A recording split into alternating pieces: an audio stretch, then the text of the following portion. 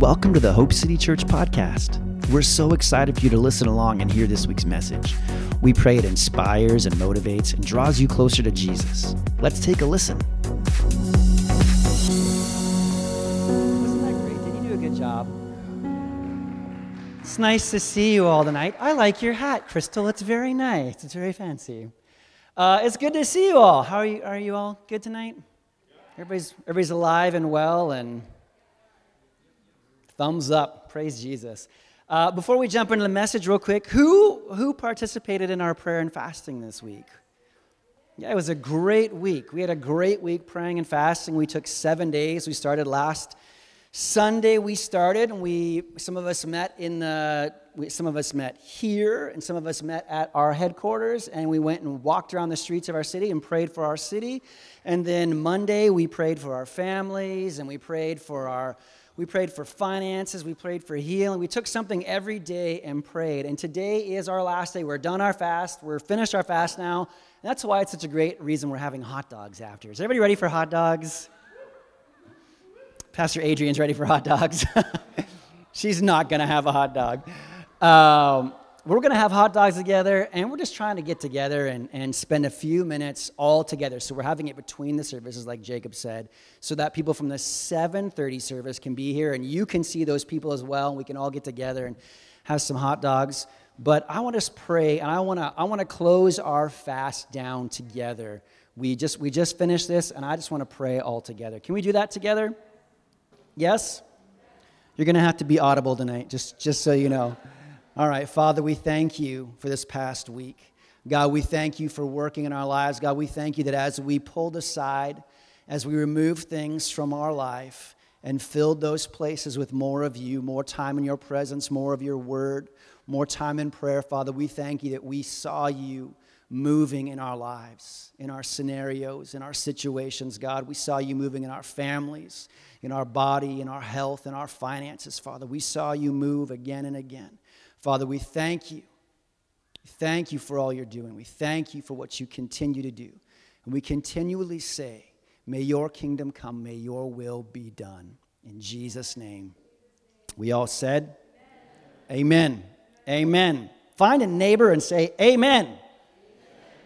Oh, that was a good amen. Does everybody have communion stuff? If you're planning on taking communion at the end, did you go get some communion stuff from the table?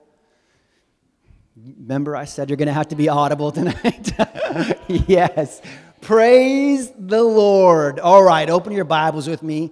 And right now, you can just pick any page of your Bible to open it to, and I will tell you where to go when we get a second. So you just open your Bible. Who's got a Bible tonight? Raise them up. I know David has a Bible. Let me see that Bible. Oh, look at that beautiful black Bible. What translation is that? NLT, beautiful. Okay, open your Bibles, and we're going to continue tonight our series on Like Jesus. And 1 John chapter 2, verse 6 is our foundation verse for this scripture. It says that those who say they live in God should live their lives like Jesus did. And that's what we're talking about, living our lives like Jesus. I had a conversation recently, and somebody said something about living our lives like Jesus, and it kind of stuck in my heart, stuck in my mind, and I've just been thinking so much about living like Jesus, that it's what we need to do. It's what needs to be on our mind all the time. And if we were living our lives truly like Jesus, if everywhere you went and every conversation you participated in and the thoughts that you allowed yourself to think, if all of those things in your life looked like things that Jesus would do, talk about, think about, ponder upon, allow in his heart, allow to make a home in his heart, if we were doing those things like Jesus, how different would our lives look? How different would our families look? How different would our relationships? How different would this city look? You know? You thought about that yet? You have? Good. Good, because I hope as we talk about this, you begin to think about, am I really living my life like Jesus? Am I becoming more and more like Jesus as we move along? So tonight we're going to talk about a life surrendered. A life surrendered is what we're going to talk about. And I'm excited to talk about this with you. You know, if you look through the New Testament primarily, there is a lot of conversation, there's a lot of talk about your life is not your own. Have you ever noticed that? You ever noticed that, Cherokee? The New Testament talks about how your life is not your own. Jacob, your life is really not your own. 1 Corinthians 6:19 says that you were bought with a price, and that price was Jesus going to the cross. And it says you were bought with a price, and so your life is not your own. You don't get to do necessarily everything you really want to do. If you live in God, if you say you're living your life in God, then really your life doesn't belong to you anymore. Apostle Paul made mention many times said things like when he began his letters, he would say things like, I'm a bondservant of Christ, a slave of Christ. Talks about those things, and what he's saying is, my life's not my own. I don't get to do everything that I want to do. I don't get to think about everything I want to think. I don't get to go everywhere I want to go. I don't get to act the way that I always want to act because I'm not in charge of my life. Now, that was like the Apostle Paul talked about that a lot, but what about Jesus? Did Jesus live a surrendered life? He absolutely did. Probably better than any person else that has ever walked the earth. And we're going to look at what that looks like tonight. So take your Bibles if you want. I'm going to tell a story from Luke chapter 7, and let's go there together. We're probably not going to read much of this, but maybe one verse out of it. Luke chapter 7 is the story of the Roman centurion who has a servant who is sick and dying. This guy's a Roman, he's a Greek, and starting in verse 1, this story goes from verse 1 all the way down to verse 10, and I'm just going to tell this to you right now. We're not going to read through it together. I'm going to tell this to you. Luke chapter 7, verse 1 starts off, and it says there's a Roman centurion who had a servant who was really sick. The Bible says that this guy was very valuable to him. And so this soldier persuades some Jewish leaders to go find Jesus and encourage Jesus and beg and make petition that Jesus would come to this guy's house and heal his servant or his, he's technically a slave, but heal this guy so that he doesn't lose him. And so the Jewish leaders go off, they find Jesus, and they say, hey, you need to come to this guy's house. His servant is very sick, and he needs you. And this guy's done such great things for our people. He's built us a temple to worship in. You need to come to this guy's house. So the Bible says that Judas begins to go to the guy's house. The Bible says that on the way, the centurion, the soldier, sees that Jesus is coming, that he's on his way, that he's heading to this guy's house. And so now this soldier sends out some of his friends. He says, hey, go tell Jesus this. The guy's in his house. He says, go tell Jesus this. Go tell Jesus that he doesn't even need to come here. He says, just tell him, because I'm a man under authority. And this is the verse I want to look at. In verse 8, what he says is, go tell Jesus, say from where you are. Tell this guy right from where he is to be healed. He says, just say the word from where you are, my servant will be healed. Verse 8 says, I know this. I know that you can say from wherever you're at, be healed, because I am a man under authority of my superior officers. Now, the New King James or the Amplified Version say these things. It says, the New King James says, I too am a man under authority. And the Amplified says, I also am a man under authority. And it's showing us in this passage of Scripture that this guy, this soldier, who understood submission, who understood living a life surrendered, knew that Jesus also was a man submitted under somebody else because of the authority in his life. So many times we think that you don't want to surrender because if I surrender to somebody else, I lose the authority I have. Isn't that the way we think? Well, it is. Thank you. If you surrender to somebody else, you're giving up your authority, you're giving up your power. But let me tell you this, in the kingdom of God, when you surrender your life to God, you're not giving up and losing anything. God begins to work in you and through you. And this man says, I also am a man under authority, and I recognize that if you say this will happen, I know it'll happen. He says, because when I say to my servants, come, they come. When I tell them to go over there and do this, they go over there and do this. When I say jump, they say how high. The Bible says that Jesus was amazed, and he said, I haven't found such great faith anywhere else. And here's this Greek, this Roman centurion, who recognizes the authority that Jesus walks in because of his life that is surrendered to his Father. Living a life surrendered is hard. We live in a day and age where most things are about us. How we feel, what we want to do, where we want to go, what my hopes and dreams are. A lot of things are about us. And so to come along and talk about, hey, we need to live our lives surrendered to Jesus. We need to live our lives like Jesus, surrendered to our Heavenly Father. That is going against the grain. That is counterculture to what the world teaches us. The world tells you, hey, do whatever you want. Be whoever you want to be. Go wherever you want to go. Spend whatever you want to spend. Even if you don't have it, do whatever you want to do. You're your own boss. Nobody else can tell you anything else. You get to make the final say in your life. But we're talking about living your life surrendered to someone who is greater, to someone who created you, and who has plans and purposes for your life. Let's flip over to John chapter 5, and I want to show you two things quickly from this passage of Scripture. John chapter 5. Are you with me?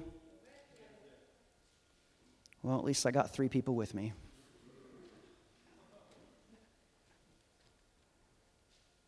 John chapter 5. We're jumping in at verse 19, and this is about halfway through chapter 5, and what's happened previously is that there was a pool in Jerusalem, and it was called, it was at Simon's porch or portico or the temple, Solomon's temple. And what would happen was an angel would come down and stir the water, and whoever got in the water first would be healed. So what was happening was all these people were hanging around that had sicknesses and ailments and things going on in their life and they needed to be healed. They would hang around this pool of water waiting for the angel to stir it up. And then as soon as they could, the first one in would get healed. And so Jesus happens to be walking by and he sees a guy beside the water who is not healed and he's something's wrong with him. The Bible says he's been sick for 38 years. And Jesus stops and he says to this guy, hey, do you want to be healed? Do you want to be set free? And the guy says, yeah, I do, but I don't have anybody to help me get into the water. So somebody stirs the water and the angel stirs the water and then everybody else gets there before me and I can't do it. And Jesus says, well, take up your mat. Just looks at him and says, get up, basically. Get up, pick up your mat. You're healed. Get up, let's go. And the guy jumps up and he's healed. And he's walking around and the Jewish leaders get mad because it's the Sabbath. And they're mad at him because he's carrying his mat on the Sabbath. You're like, you can't carry that mat. And he says, well, this guy just told me to get up. I was lame. I couldn't walk. And this guy just told me to get up and take my mat. And so I did it. And now I'm healed and I'm walking around and I had to take my mat with me. What was I supposed to do? And so they're like, well, who said this? And they find out it's Jesus. And so they go and they're yelling at Jesus. They're fussing at him. And in verse 19, Jesus says this sentence. He says, Jesus explained, I tell you the truth, the Son can do nothing by himself. He does only what he sees the Father doing. Whatever the Father does, the Son also does. Can we read that again? Let's read that one more time. I tell you the truth, the Son can do nothing by himself. He does only, everybody say only. He does only what he sees the Father doing. Whatever the Father does, the Son also does. Jesus isn't working and he isn't doing anything other than what he sees his Father in heaven doing.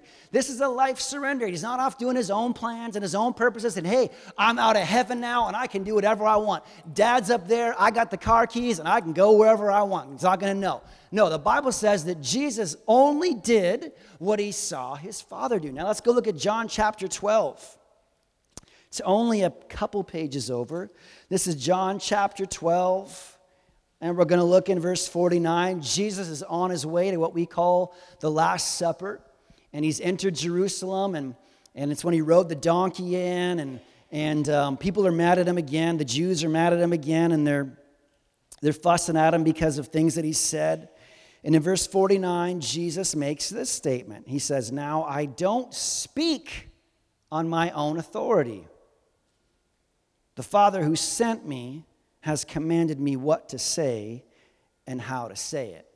The Father who sent me has commanded me what to say and how to say it. So we just saw two scriptures where, number one, Jesus doesn't do what he wants to do. He does only what he sees the Father do. And now we see Jesus saying, I don't talk on my own authority. I only say what my Father has commanded me to say, and I only say it how he has told me to say it. We're talking about Jesus who lived his life surrendered to his Father. This is Jesus who is the Son of God, who left heaven and came down to earth and walked around in humanity and was one of us, and also he was God at the same time. But the Bible says that he submitted himself to his Father. And he only says and he only does what he sees the Father doing. How interesting how we see Jesus, who is also God, submitting and surrendering his life to his Father and only doing and saying what God says you can say and do. Yet here we are living our life freestyle, doing whatever we want whenever we want it. Don't you think that's interesting? Don't you think if anybody should have been able to listen, we know that he's God, and so he's going to do what God wants to do, and so he should be able to do whatever he wants. But he's like, no, I don't do. I only do what I see my Father doing. And I only talk about and I only say the things that my Father has told me to say, and I only say them the way that he's told me to say them. Wow. Let me ask you a question. Is your life surrendered? Do you live a surrendered life to God? In everything. Do you surrender your finances? Do you surrender your emotions? Do you surrender your thought life? Do you surrender the things that you say? Do you surrender the things that you think about? Or do you pick and choose the things that you surrender to God? Well, I'll tell you, for me, I know it's a process for me. It's a process for me. Some things I'm really good at surrendering to him. Some things I say, I will do whatever you want. I'll say whatever you want me to say. I'll do it however you want me to do it. Some things I find myself saying, you want this surrendered to you as well? You want me to lay this down for you as well? A life surrendered. Do you live your life surrendered to Jesus? Are there things in your life that you hang on to and saying, no, I am in charge of this. It's my way in this area of my life. See, that's what, lots of times you hear people say that Jesus is our Lord and Savior. Well, the reality is, for a lot of people, Jesus is their Savior, but he's not necessarily their Lord. To make him your Lord means that you've surrendered to his will. Thank God he's our Savior. Thank God Jesus went to the cross and paid a price for us that you and I could never pay. But is he our Lord?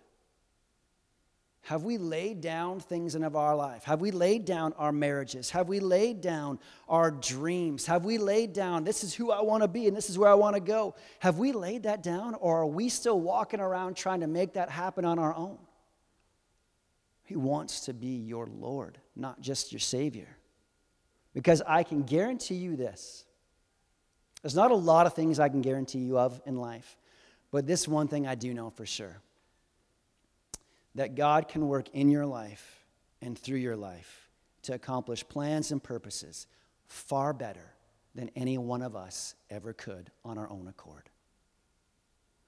And so we hang on to things and try and make them come to pass by ourselves, when all the while he's saying, would you surrender this to me so that I can work in your life to accomplish the things that I've called you to do, so that I can send you to the places that I've called you to go, so that you can be the person I've called you to be.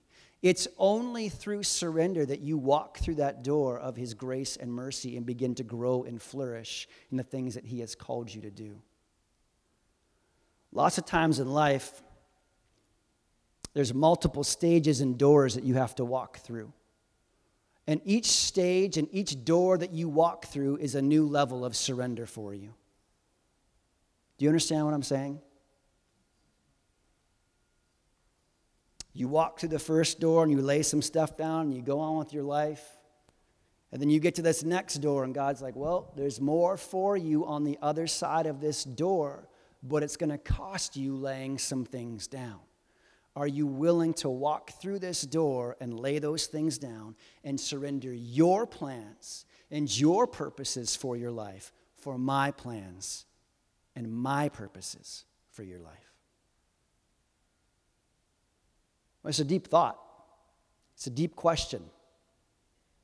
And I hope right now that it's hitting your heart like a ton of bricks. I hope the Spirit of God is speaking to you right now, asking you, poking at you, poking at your heart, saying, are you surrendered?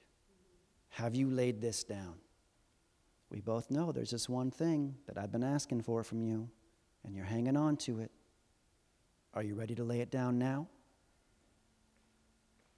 Go with me to Matthew chapter 26.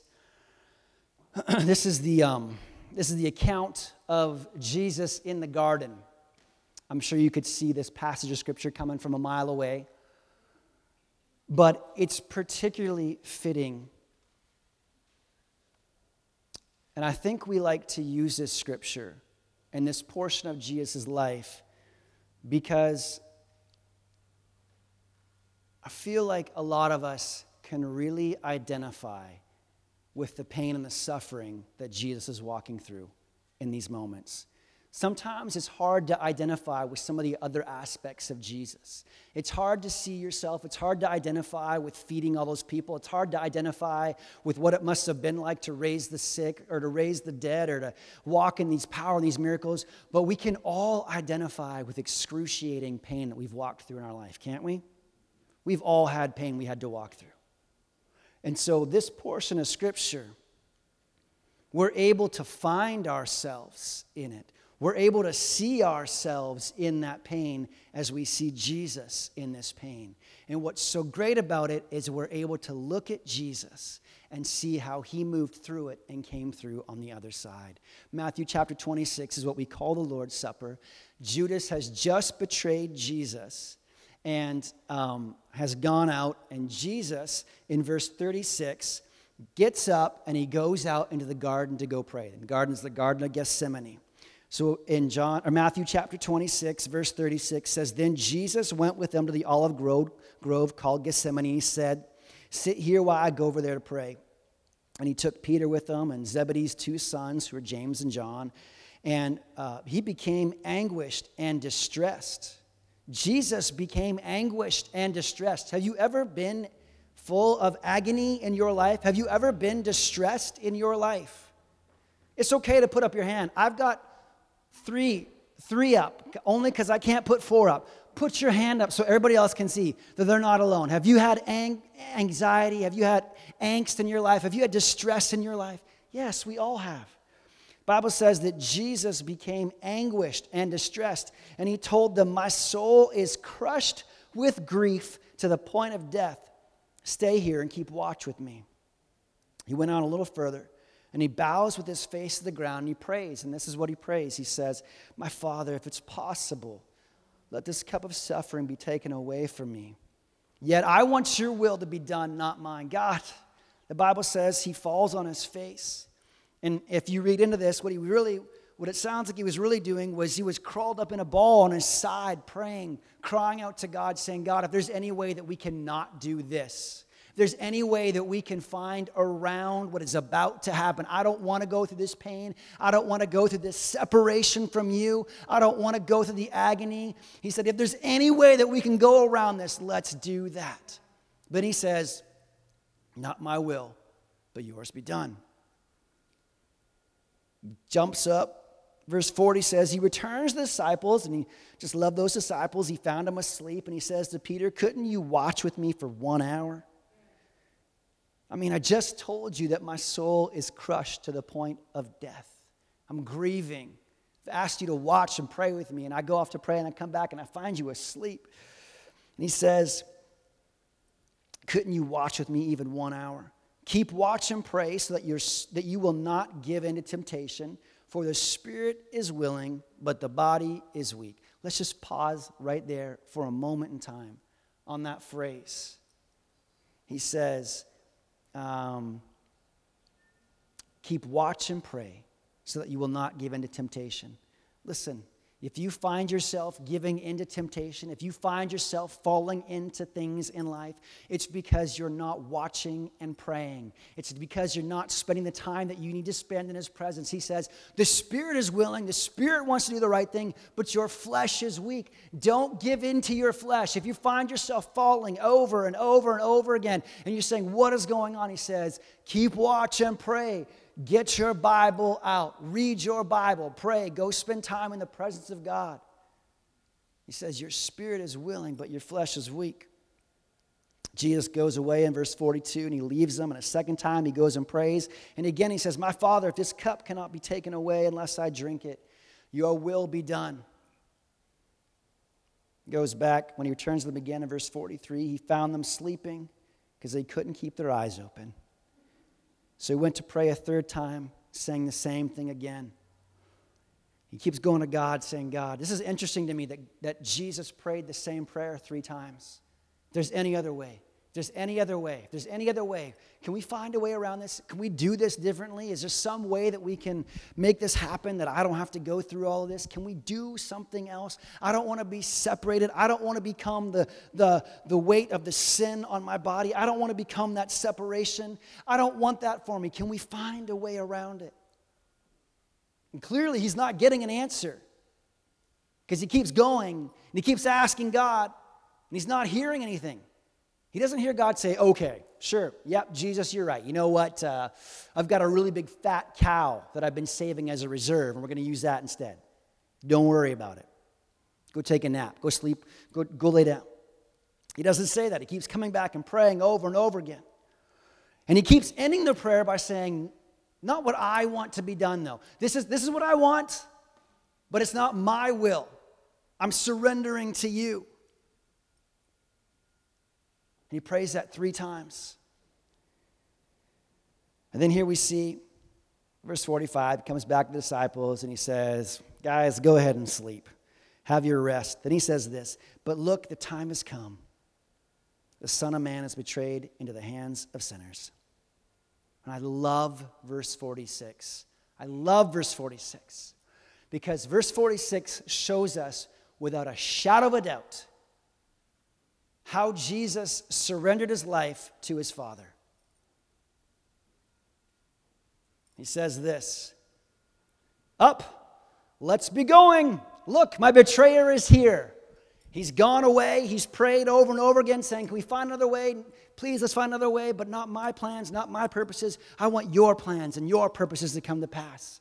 And he keeps asking God, and it's not coming, it's not changing. He's not getting an answer from God. And then the Bible says he comes back the 3rd time. The boys are asleep, and he's like, well, it's too late now. Here comes the betrayer. He says, let's go do this. Let's go. He says, come on, guys. Get up, boys. Time to get up. It's time to start. It's going to happen. Your attitudes, your actions, your emotions all show who you're surrendered to. We see in this story right here, in this account right here, But Jesus didn't want to do this. He knew what he's about to go through. And he kept saying, I don't want to do this, but if there's no other way, let's do it your way. Such a powerful phrase. Not my will, but yours be done. It shows that our life is not our own. Like the Apostle Paul likes to say, you've been bought with a price. Your life is not your own. It's not your own. When you give your life to Jesus, it becomes his. And that means when it becomes his, it's his plans and his purposes that you should be surrendering to in you and through you. And so when God calls you to walk through situations and scenarios that are excruciatingly hard and unpleasant and unfun, you get up and do it anyways, because it's what he's asking you to do. Because when you surrender your life like Jesus, your Father is your master, and you do what your Father asks you to do. Is your life surrendered? Or is your life still your own? Are you saved? Did Jesus just save you? Or is he your Lord and Savior? We're going to take communion, and I want to take communion now because I want to remember in this chapter right here, I want to remember in those moments of Jesus' life the price that he paid. And it all stemmed from that surrendered life that he lived.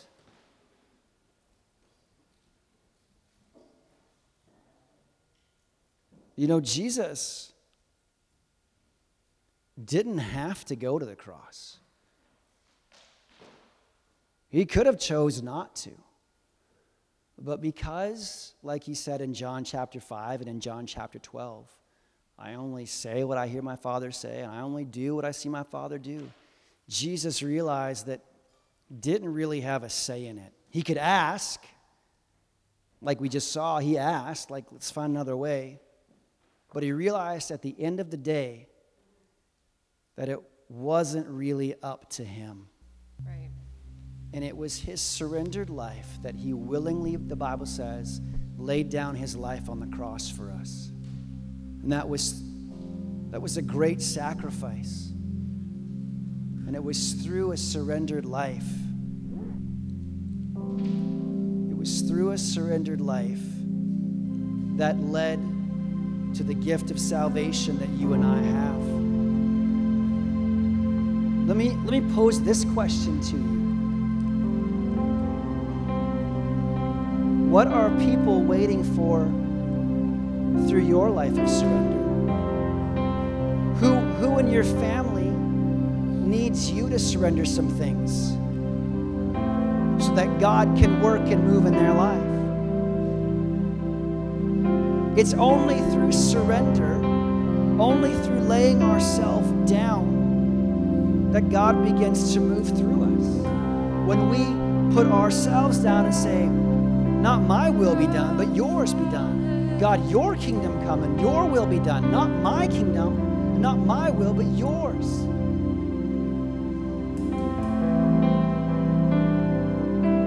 There's people around you. There's people in your sphere of life who you do life with that I imagine are probably waiting on some areas of surrender by you,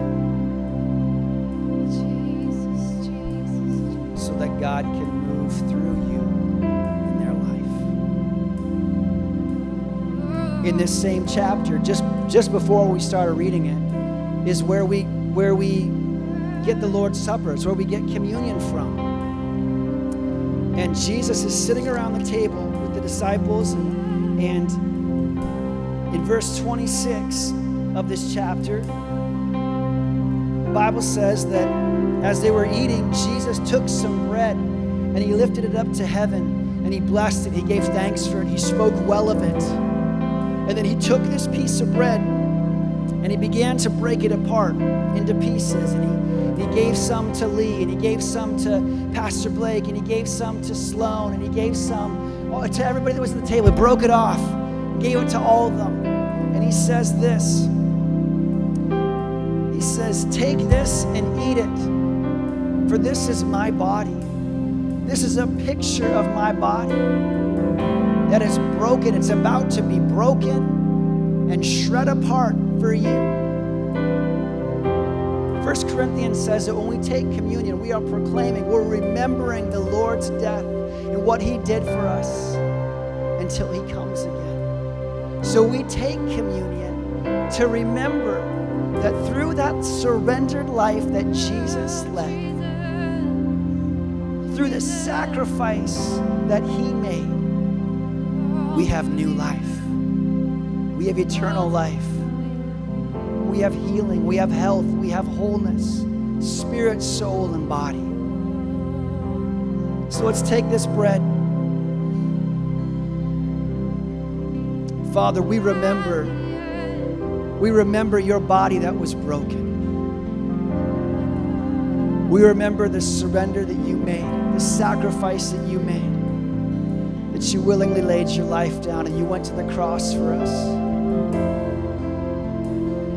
Your word says that by your stripes on the cross, the stripes that you took, the stripes that were laid upon you, the wounds that you felt, that by those stripes, we are healed. We were healed.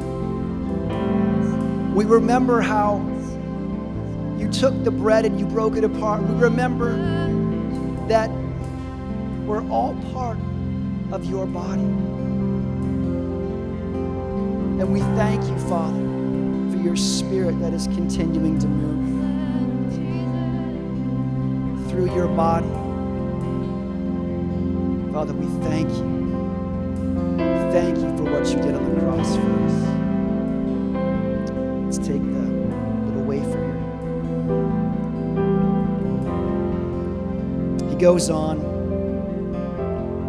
The Bible says that he took a cup of wine, and again he lifted it up and gave thanks for it. And he gave it to them, and he began to pass it around the table. And he said to each one of them, same cup, I want you to take a drink of this. Take a drink of this cup. It says, for this is my blood, which confirms the covenant between God and his people. It is poured out as a sacrifice to forgive the sins of many. Father, we thank you for your blood that you shed on the cross. Father, we thank you for your Son, that as he was on the cross, that he bore our sins, that he became sin for us. Father, we thank you that your Son paid a price that we could never, ever pay. We thank you that through his blood, we have a new covenant with you. Covenant that allows us to come boldly into your presence, to have access to you, to be in your presence, to know your love, to hear your voice. Father, we thank you for your Son, his work on the cross, the power of his blood that was shed for us. Let's take the juice.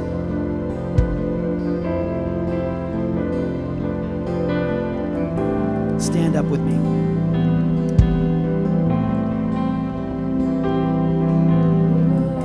We're going to sing a song together. And as we sing this song, my heart, my prayer is that you would allow the Spirit of God to speak to you about your life, about who you are, about things in your life that maybe you haven't surrendered to Him. Maybe things in your life that you're hanging on to. You're saying, not this one. This one's mine. This one's in my control. This one nobody gets but me. And I'm telling you today that the power of a surrendered life to Jesus, the power of an unsurrendered life or a surrendered life to Jesus is unfathomable. What he can do in you, what he can do through you. Let him speak to you. Let's sing this song. Just let him speak to you for a minute.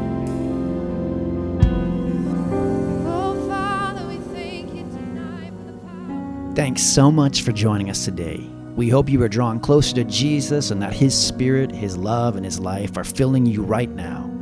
If you'd like more info about who we are and what we're doing at Hope City, head over to hopecitychurch.ca to find out more. And if you liked what you heard, head over to iTunes and rate the podcast to spread the word so others can hear too.